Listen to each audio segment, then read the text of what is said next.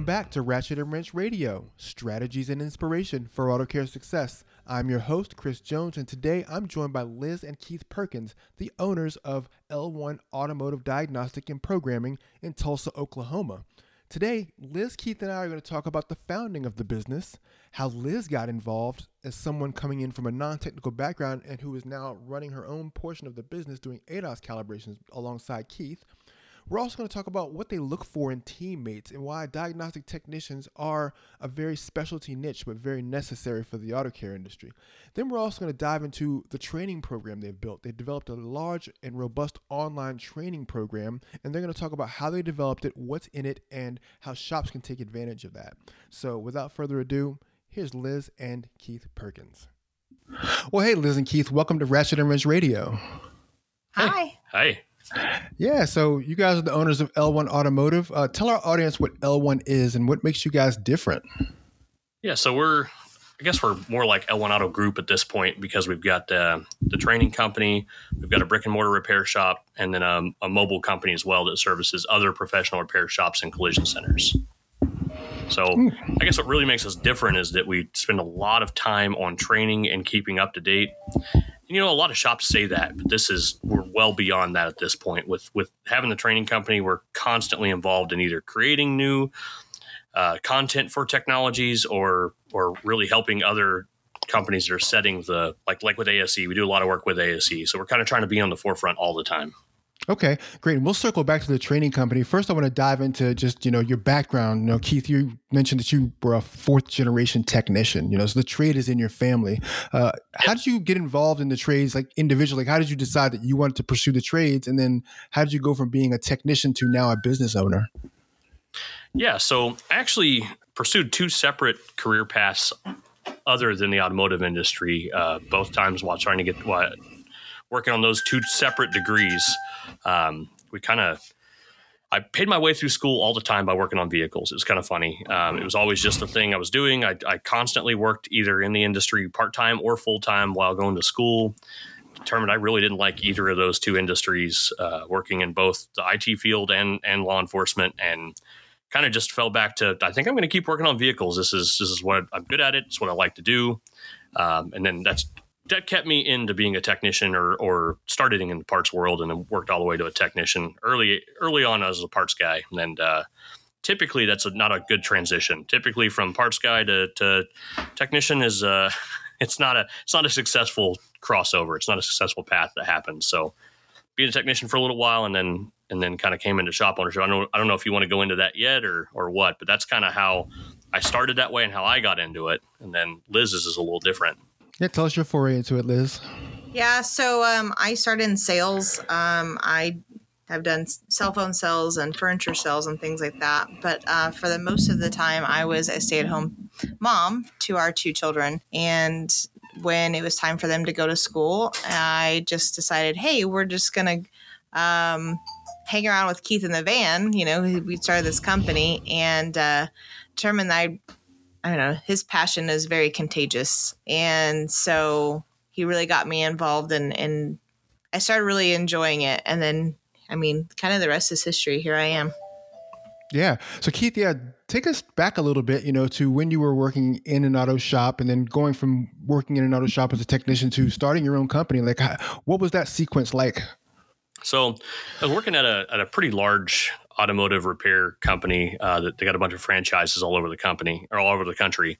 And the particular location I was working at was kind of slow. We went through a lot of front office staff. I was just a line technician. I did a lot of programming there. That company's kind of known for doing a lot of programming, and doing that a lot. I kind of got to where we were at a point with how slow the shop was that the owner was okay with me doing some work for other shops on like weekends and stuff. And I had already kind of started the company on paper, L1 Automotive Diagnostics and Programming, just so whenever I did anything, external, it was on the up and up. I had I had insurance, I had that kind of stuff. Wanted to make sure I was doing everything correctly. It got to where we were so slow that I actually came in. We had a day we called Day of Service where we did free oil changes for like people that needed those kind of services done on their vehicles that couldn't pay for it. And I actually couldn't make that day. It was the first time in like 3 years that I didn't this would have been the fourth year I did that day. And I told the owner, I was like, hey, I can't come in and work for free on Saturday. I have to go do these other jobs. And I had been in constant contact with this owner, letting him know, hey, I got, 16 weeks left of doing under 30 hours as a flat rate tech. And I was making almost double the hours the other techs were in the shop. So it was getting pretty stressful. We were getting, bills were getting really racked up. Credit cards were racked up and pretty good amount of debt. And I was like, hey, I only got a couple more weeks of this before I have to do something. And he was like, just stick with me. So I came to him that Friday and said, hey, I can't make it to day of service tomorrow. I can't come and work for free. I have to go do these jobs. I have to pay bills. And he was like, yeah, I understand. And then Monday morning, he kind of pulled me in and said, hey, we're going to go a different direction. And I was thinking, okay, we're going to go like hourly or something, since I did most of Diags. And he was like, it'd be best if you probably packed up your tools and went and looked for a job today or tomorrow. And I was like, oh, okay. So I packed up all my tools, and this was November 5th, 2018, packed up all my tools into my Nissan Titan, all my Diag stuff, and then just literally drove to the next shop down the road and kind of sat there in the parking lot deciding, do I go in and ask for a job, or do I go in and tell them, hey, I'm that part-time programming and Diag stuff that I do, I'm full-time now. And it was just kind of, I went into each shop and I said, could I see myself working here? Nope. I'm like, okay, do you have any vehicles that need repaired, that need anything programmed? Here's my card. I'd probably printed cards like a month before that, maybe. Mm-hmm. Yeah. Just so I'd have some more ways to leave a phone number with them rather than let me write down my number for you. You can call me. I promise I know what I'm doing. And it looks kind of rough. You're writing on a piece of paper. So I had some cards printed. It kind of all just worked out just right. It was, some divine intervention there that we worked out just where I needed it to be. And it's one of those, kind of the rest is history at that point. It was nonstop from that day. For the first couple weeks, I really tried to is there a shop that I would like to work at that does things the way I think it should be done? But as a Diag tech, flat rate is just, it's the end of your world. You can't survive as a Diag tech on flat rate if you're doing a bunch of diagnostics. So yeah, I didn't find anything that fit. So started the mobile company that day. Wow. So that totally was a different direction you wanted to go in, huh? Yeah, it was. So that had to catch you by surprise, though. Oh yeah. I wasn't ready for that conversation that morning. When he pulled me in and said, I think we're going to go a different direction. I was thinking it was, hourly pay, a foreman type position, because I was doing so many Diags for other techs in the shop, and a lot of the programming and some of the OE equipment I had myself that shop didn't have.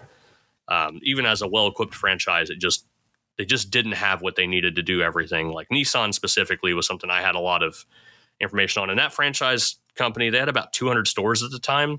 And I was doing Nissan Infinity tech support for all those stores. Anytime any of them needed help, I volunteered to do that. Because with the home office of that company, I had a really good relationship with them. And they always supported me and told me about training events coming up and tried to get me involved in stuff. So it was really good. Just the individual franchisee I worked for just didn't quite see the path, I think. Yeah. But it's almost like a recurring thing that you hear from time to time with people who go into business for themselves, that they get kind of kicked out of the nest. Yeah. They kind of wake up and find they don't have a job, and then they realize, well, I've got the ability to carry myself. I just didn't, think I could at the time, but I actually can. Yeah, absolutely. Yeah. That was kind of the worry in day one, was like, can I do this full time? Yeah. So walk through that, like how you went from just day one of just starting, because it was mobile, right? The business was mobile. Yep. So mobile. Starting with mobile, just from day one going mobile to, the last couple of years into getting your shop, like the actual physical location. Talk about how you grew as an owner. Yeah. So the first month or so was kind of just Liz and I talking back and forth about strategy. She would help me look up locations and like what was my route for the day on how I was going to get there to each individual shop. So I want to say a lot of it was just a lot of conversation on where do we go? How do we get there? What services are we going to offer? Are we going to offer services to individuals too, was a big conversation in the beginning, or was it just going to stick with professional repair shops and collision centers? And we tried doing the individuals, and it was just really hard to get the public to understand that all that we would do is diagnose the concern. We didn't do any repair unless it was like a connector repair or electrical repair. And that was really it. We wouldn't change any parts. I think I literally had just a little gear wrench socket set with me. And I purposely did that so I couldn't get roped into doing jobs. It was like, all right, stick within what you're going to do. And that's always been a challenge for us, because we always try to add where we do everything all the time, where we do ADOS and we do keys and we do programming, Diag, and I never want to say no to a programming job. I like telling shops, it doesn't matter what it is. If it can be done, we can do it. And that's put us in some predicaments a couple times. But so it was just shop to shop. I was literally just boots on the ground, running around, going shop to shop, door to door, just telling them, hey, anything that you got that you would normally send to the dealer, or you'd sublet out, or you got any cars you're stuck on, give me a call. And I made some definite business mistakes in the beginning. Like, we were doing stuff way too cheap in the beginning when it came to like Diags. I think we were like $80 to do a diagnosis. And it was just like, it was trying to get in the door, though. And I want to say about 2 or 3 months in, I was telling shops like, hey, I'm just doing it at this price to get you to realize that I can fix the car, that you can trust me. I said, and then once I get you hooked, I'm going to jack the prices up, and then I got you. And we both laugh. And then now we're kind of in a position where it's true. That's we have shops that tell us they can't survive without us. And that's, I don't know, that's torn for us. That's a fun conversation we could have later, but of my feelings about that. But yeah, so did that for a little while. I want to say, when did we hire Zach? So I joined in like January, I think we determined. January of 19-ish? Yeah. And then Zach we hired in August. Yeah. So we were busy, super fast. I was hitting everything that I could do. I bought my first brand new vehicle ever in August 31st of 2019. Because we need another vehicle, because we're going to put Zach, right, and everything. We both had a van. We were driving my Nissan Titan, and then we had a Transit Connect we bought. And anyways, beyond the vehicles, we started quickly having to need help. So it was Liz and I, and then it was like, man, someone's got to answer the phone, but then they can't be out there. So then we hired a guy I used to work with, Zach Kreider. He's with us. He's our very first employee, still with us, obviously. We haven't lost a single employee. We have a 0% turnover since 2018, since we hired someone. 2019, I guess. Everyone's been with us. So we hired Zach. We were really hitting Tulsa area hard. Had a lot of customers. Got to where we needed another person.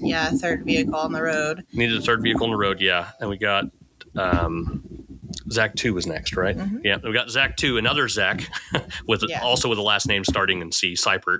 So we started calling him Zach 1 and Zach 2. That was 2020, right? Yeah, and right before we got Zach 2, we actually got a brick and mortar location for ADOS. That's right. And we had started doing trainings out of there. Yeah, and things it was like 1,500 square feet. It was one bay door. It's probably lengthy enough for us to put 3 vans end to end in there, and one little 10 by 10 office and a little 6 by 8 bathroom. So we needed a spot to start doing ADOS. So we're like, this will be a building to start in. It was inexpensive. It was a place to house the vans at night. No intention of it being a location to do any repairs for anybody. And we had a shop. What really started the whole entire brick and mortar was we had a shop call us from down the road who was like, hey, we have this Ford truck with 1234YF. The AC doesn't work. Since we don't have a machine, we can't diagnose it. And this is a shop that we would do like, we would come and diagnose a problem for them, where we'd come and evacuate refrigerant and they'd do repairs and we put it back in. But since they didn't know what was wrong, they gave up on it. They said, can we just send them down to you? And I said, yeah, we got a place. So we'll organize a time for the customer to come, since you can't even figure it out. And we get it in, it has a leak. And that really started, I actually have a YouTube video that I made about that, explaining that like, you don't need an AC machine to diagnose this concern. You can see refrigerant pressures and all this. You can see all this information in scan data, and then a good visual inspection. And it was a leaking condenser. It was a very common problem. So we went ahead and ordered the parts, got the repair all done. Got the car back to customer. Everything was fine. We evac filled it, did everything we were supposed to get done. I was like, man, I can't believe that shop couldn't figure this out in this repair. And we had worked with a number of shops, and Diag was about 70% of the work we did back then. Mm-hmm. We're at about 55 to 60% of our work now is still Diag. And at that point, it was like, you know what? We probably could do some repairs. So we never advertised. To this day, we still haven't advertised that we have a brick and mortar. No ads anywhere, nothing, no billboards, no signs. There's a little banner out front on the front of the building, but it's all referrals from other shops to their customers for us. Which is super wild when you think about that their other shops are willing to just send their customer to us. But all of it always starts with the same way. It's the other shop says they have the big computer, they have the tool, they think it's the tool or the computer or whatever that we have. And it really is the like our technicians. Like we literally have the best guys. Yeah. So we went from that building. We had got Zach 2, and then we had to move to a bigger building. We're just out of space. So it was less than a year, probably 6 or 8 months, right? Something like that. Yeah, it was. So we moved to a building at 2,500 square feet, and this was big game for us. So we moved in this building. We put a lift in. That was like, all right. So now we're really doing some work. It still is completely shadowed by the mobile company. It was small game work, maybe 1 or 2 cars a week that we would do extra repairs. Probably 5 or 6 that were coming in a week that were just Diags. Sometimes for other shops where the shop would bring it over to us and drop it off. That way, Liz could run dispatch and paperwork and answer all the phone calls and organize who needs to go where based on what they're able to do. And then she could do ADOS in the building, and I could do tech support and remote programming and all those things that we were doing and helping the guys and still be in the van. And it got to where like, okay, so that means there's someone here, so we can have someone we can have a front office that has a customer like facing, put a desk out there. Yeah. And I don't know, what were there, 8 months again too? No, we were there a little over a year. A little over a year. Okay. Yeah. So then we hired an actual repair tech that has now turned into a mobile diagnostician and programmer. So we hired him in January. That's Laramie. 20. Yep. No, 22. 22. Yeah. Yep. And then we moved again in November of last year to this current building, which is over 5,000 square feet on a 2-acre lot, fence, gated, fully graveled. So we're able to have lots of vehicles.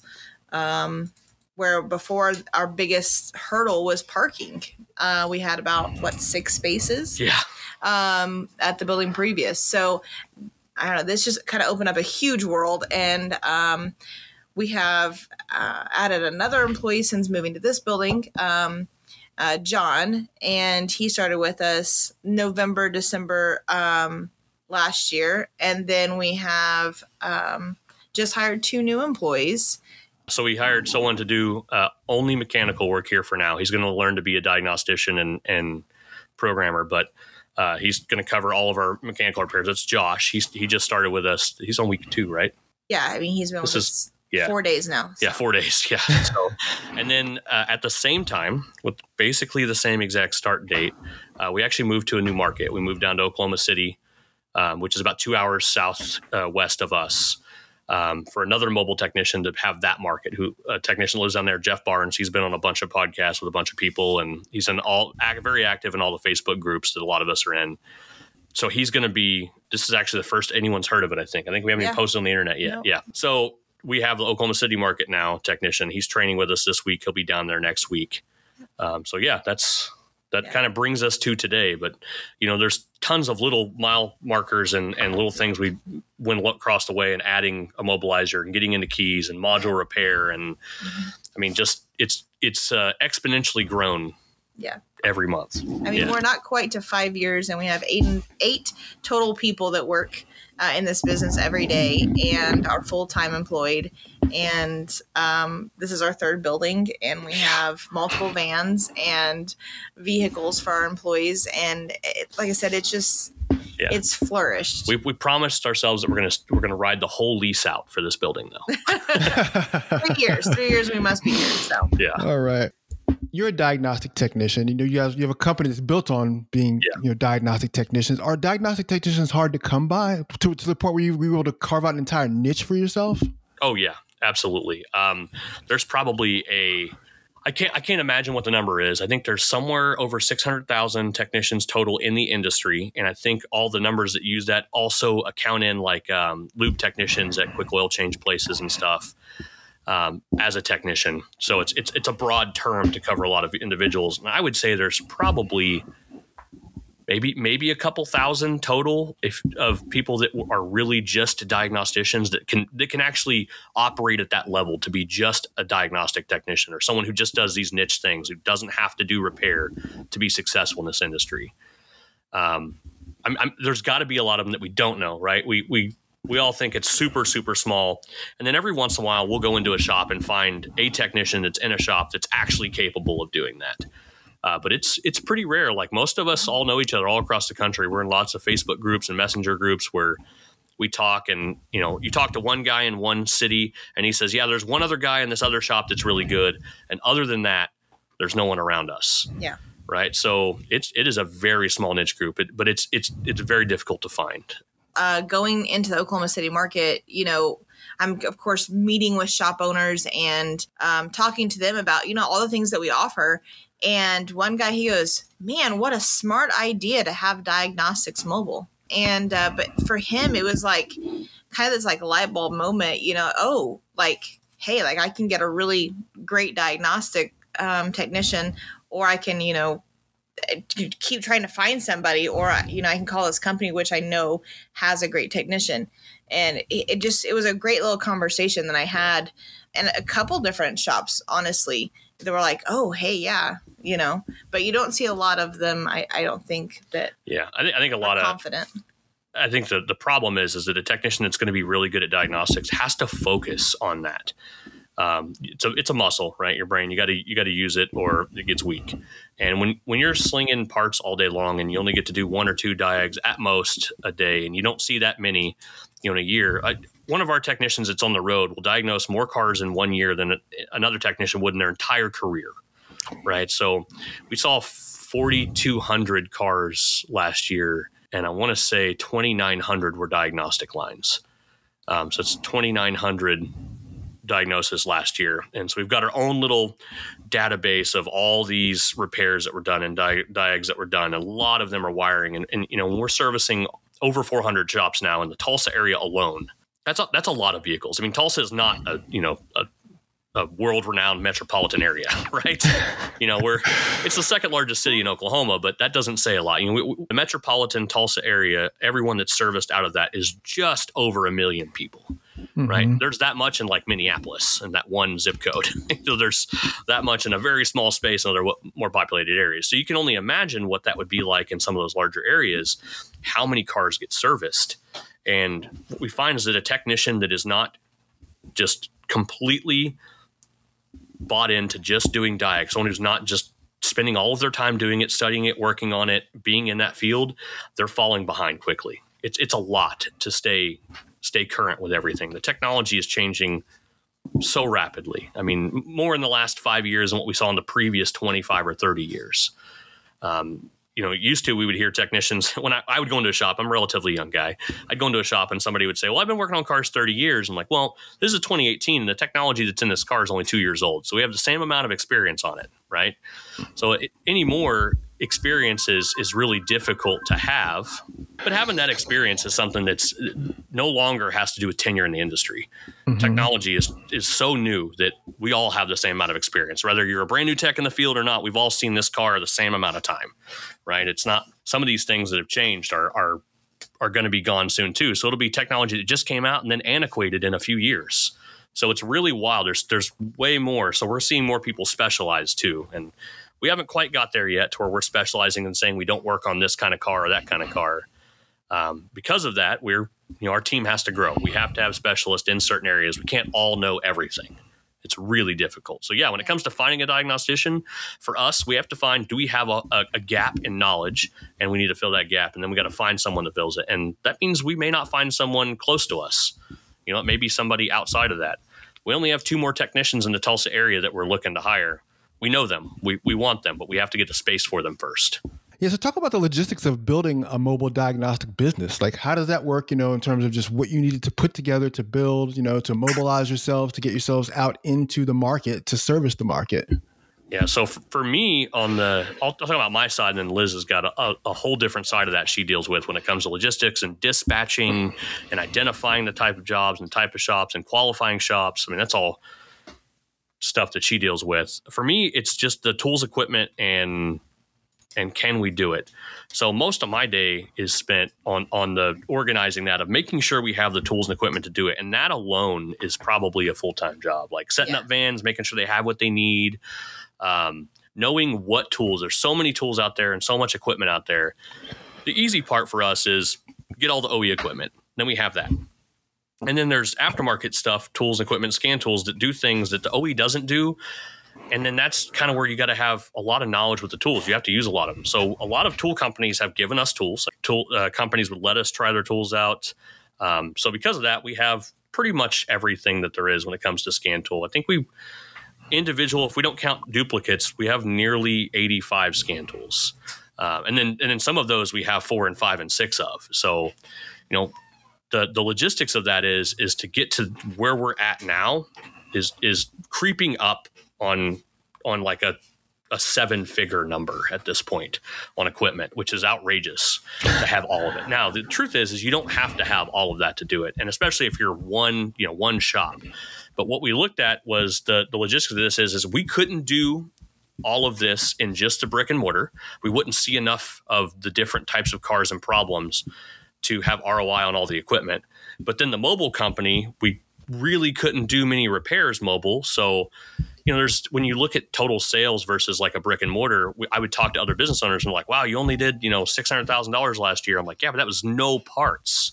So if you take a normal shop, and this wasn't last year, this was years ago, but way before we had any brick and mortar or anything, we're looking at like, man, we're just not hitting numbers like what other shops would with 3 techs on the road. And then you look and go, wait a minute, we're not selling any parts at all. This is all Diag and programming labor. So there's cost and equipment and stuff, but it isn't like we're buying a part and showing a much larger sales. So it was a weird territory. We reached out to different individuals that had done it, and it was kind of all the same thing. Like, you either stay mobile or you go move your mobile company to a shop and kind of model a lot of what we do after that. But the logistics part of it, it's all tools, equipment for me. What can we do? What can we not do? What tool do we have to have next? What is the next purchase? What's the next field we're going to try to do? What training curriculum do we develop for our technicians to all be on the same page? Yeah. And then when it comes to the mobile company, like logistics, that's all Liz. When it comes to dispatching, talking to shops, getting new customers, getting them to understand what we do and what we don't do was big. Yeah. So, I think that, the first question that you get when you go to a shop and you're trying to sell yourself, like, hey, here I am, this is what I do, this is what we offer. The first question is always price, right? So then you have to build that value for them to understand why we are better, what we can do for them. And the biggest thing that we normally discuss with them is, hey, you don't have to send your customer to a dealership or to another shop that is, has the tooling or the, knowledge. And so when it comes down to it, when you build that value and have those conversations, they're like, oh yeah, and say, hey, just pass this. This is passed to your customer. This is what the cost of doing business, And I think that once you have those conversations, you're able to get in the door and you're able to make those friendships. I would say that it's not just a business relationship. We have a lot of friendships. And that's one thing about this industry is people are awesome. Really, I've not really met anybody that I'm like, oh yeah, they're just not like that great a person to work with. But I have. Oh, okay. Well, I haven't. And so when you go into the shops, you get their business, then you got to get those phone calls coming in, right? So you touch base with them. You keep that relationship, that line of communication open, and just kind of discuss what kind of vehicles are you seeing? What kind of things are you what is some things that are holding you back, and once you have those conversations, how you guys can, it's a mutually beneficial relationship, mutually beneficial, and I don't know, it just seems to flourish from there, that relationship. Yeah. And then you start getting those phone calls in, and then you kind of train them on what things they need, if a Ford, if I do a PCM, like what items I'm going to need and all of these things. Now the relationship's even stronger because they're also bought into this, getting their customer taken care of and knowing what each vehicle needs. We have a lot of documentation that we've helped all of our shops to understand hey, if this happens, this is what you need. If and Keith is just great on that to help understand, even especially for me, because I wasn't in a shop. I don't know a lot of the repair side and tooling side, and I've had to learn along the way. But he's great at helping us, giving us a quick guide and things like that. So logistic wise, like I said, once you get that relationship going and then you're actually going into the shop and you're seeing these people, every week, every month, maybe every 3 months, depending on how, their shop operates. And that I think relationship is just really key. Yeah. To doing the business. But there's a lot of technology we have to use to get the right vans in the right place, and how long is it going to take to do this job? And the type of software that you use, we're on our third software. We found a really great one for dispatching, but it takes a very long time to build it because you're literally building a I know Keith could describe it better. Yeah. So the software we're using is designed for like electrical contractors and plumbers and stuff that are sending people out to people's homes. So it's really great for having multiple technicians in areas and assigning stuff to people and where to go. But it wasn't built for automotive. But it's very customizable, so you can build it for anything. But that took us, goodness, a month to come and write everything in that allows us to make it towards specific to automotive. So this system allows us, like when we do an ADAS calibration, to assign the technician a type of job, and then the job template is based out. So they go and they show up and it says, hey, they're supposed to do a static ADAS calibration for this kind of car. So they start the job and it asks them step by step to put in the VIN number of the vehicle, then to put in the vehicle type. And then so they got to do a pre-scan. Then they have to upload the pre-scan, and then they got to take a picture of the cluster, take a picture. They got to write in the tire pressures. They have all these things are built into our software to where it allows us to scale. So it doesn't take nearly as much time to, we don't have to write an SOP out for how to do an ADAS calibration. It's pretty simple. You fill out the ticket and what's built into the template already, because we've created that template. We did all the hard work. And then, of course, we provide them with all the service info and all that. So there's still a lot of, you've got to be a good technician to do it. But some of the monotonous things of, I forgot to write down tire pressures. That can't happen because they can't fill out a ticket without putting that in there. So all the key things that have to be done for every job to make sure that we're doing it repeatably, correctly, every single time is all done for our technicians. So the mobile part, that's the key to the mobile part, is once you go away from yourself as the owner who has everything the way you want and you put some of that in somebody else's hands, normally you have to expect that now it can only be done to 80% of what you could do. That's just across the board. Just like if you're a multi-location shop owner, your first location's key, you built it up, it's everything you want. You can only expect your second location to be 80% of what you do. But with all of this software and stuff, we can really replicate the same thing across the board. But you can't do it like some of these huge companies that just pull a body in. It has to be someone who has the same attitude to do everything correctly. It's a long hiring process. It takes a long time. And a lot of it is we have to know the person ahead of time. We typically we haven't hired anyone that we didn't really know or that other people who work for us have worked with in the past. We have to know their skill set, their attitude, if they want the same goals, if they have the same drive and passion as us. If not, if they're just here to clock in and clock out, it will not work. It just does not work, because you have to be all in when it's as a diagnostician. You've got to really be in it. It takes a special kind of person. It really does. Yeah. And Liz, let's talk about you just for a brief second, because you had to learn to be that way, right? You had to learn to have that, that detail-oriented diagnostic type of mind, because you're into doing the ADAS stuff, you're doing the van. Talk about like kind of how you learned the business, because I think it's such an interesting thing, you being someone who's from the outside coming into the business itself and then learning actually how to do things like ADAS. Yeah. So, I mean, first and foremost, like I mentioned before, Keith he's infectious. Truly, like, his passion is infectious.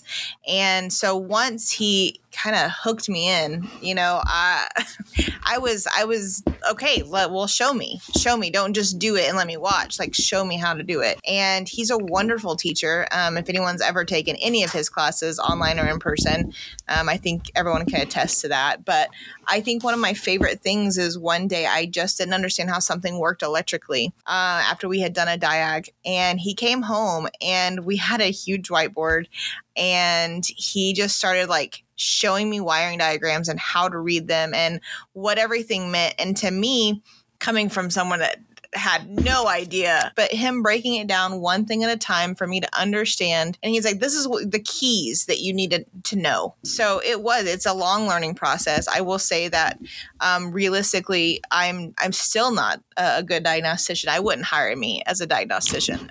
So, but that I just have changed from, I started with programming and keys and refrigerant. I've done ADAS. Those are the things that I can do and I feel comfortable doing.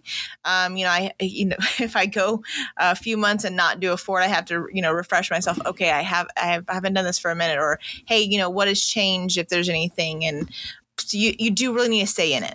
When Keith says to stay in it, be on top of it, you really do. Running the businesses and running dispatch and doing all the paperwork, payroll, taxes, all of those things is what I'm doing right now in the background, setting up markets and doing advertising and things like that.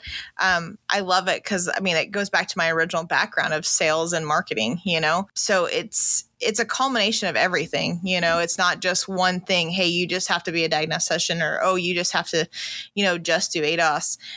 Everybody's kind of cross-trained, and I think that it works really well for us that way. Well, I think that's, because you came in so green and you learned from Keith, I think it's a testimony to his ability to teach. And I'd like to kind of segue into that, just the courses that you're providing. Keith, can you talk about the courses that you provide and what's in them? Yeah. So it's a very niche market. Like it isn't something where I say every shop needs to sign up all their technicians, because a lot of our stuff online is, it could absolutely be applied if someone has the drive and the passion for it, but it isn't something you watch an 8-hour class and you're just like, oh, I know everything, I'm done. That's a springboard to you pushing yourself. So we offer everything from electrical and network diagnosis, which is, a lot of the classes we're doing right now, a lot of the events around the country are all of our electrical, network, and key classes. But yeah, so everything that we do, we teach. We've got electrical programming that's our bread and butter. That's what everyone comes to us for, is we're known for learning. If you want to learn how to program, L1training.com, we got this course. That's where we have it, our entire course, JBox programming course, because it goes well beyond that. Once we start getting into OE tooling, it's hundreds of hours of research to kind of get all the tools down. So right now we have programming classes, and we started adding classes on using factory tools. We've added classes for electrical diagnosis, network diagnosis, added classes there's some ADOS stuff in there. There's some EEPROM content in there. There's keys and immobilizer class stuff. Just a lot of the things that we do that you don't see in a day-to-day shop, we train to those, because that's what we're living.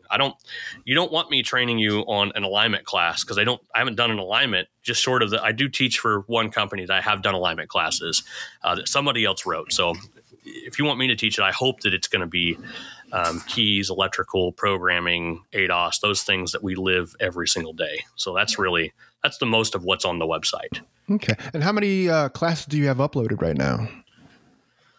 There's like 8 actual classes that are set up PowerPoint classes, and then there's lots of resources. That's the part that I'm bad about talking about, is like we have a programming guide in there, and you can go to GM and go to 13 Chevy, and then you can look, and there's a list of vehicles, and does it require an LSID? Can you do a used module? Can you do lots of resources and stuff like that? And then it comes into, where do I find ACU coding for Hyundais and Kias? Well, this is how to navigate their website to get to this spot to find this coding, to do variant coding that you need. And what tools and equipment do I need for this kind of, there's lots of resource pages in there. And that's, we also have a waveform library that's free for everyone, by the way. Yeah. Go to L1training.com. You don't even need an account. There's just a waveform library. If you need a cam and crank waveform, I host all of ours there, and some that have been given to me. And it's just free resources. So there's stuff like that too. We try to just service as many technicians as we can, but really we're working in this niche market. So it's not for the masses. Some people don't have, if a shop doesn't have a scope, I'm probably not going to be able to help them with training. They've got to elevate their equipment before they get there.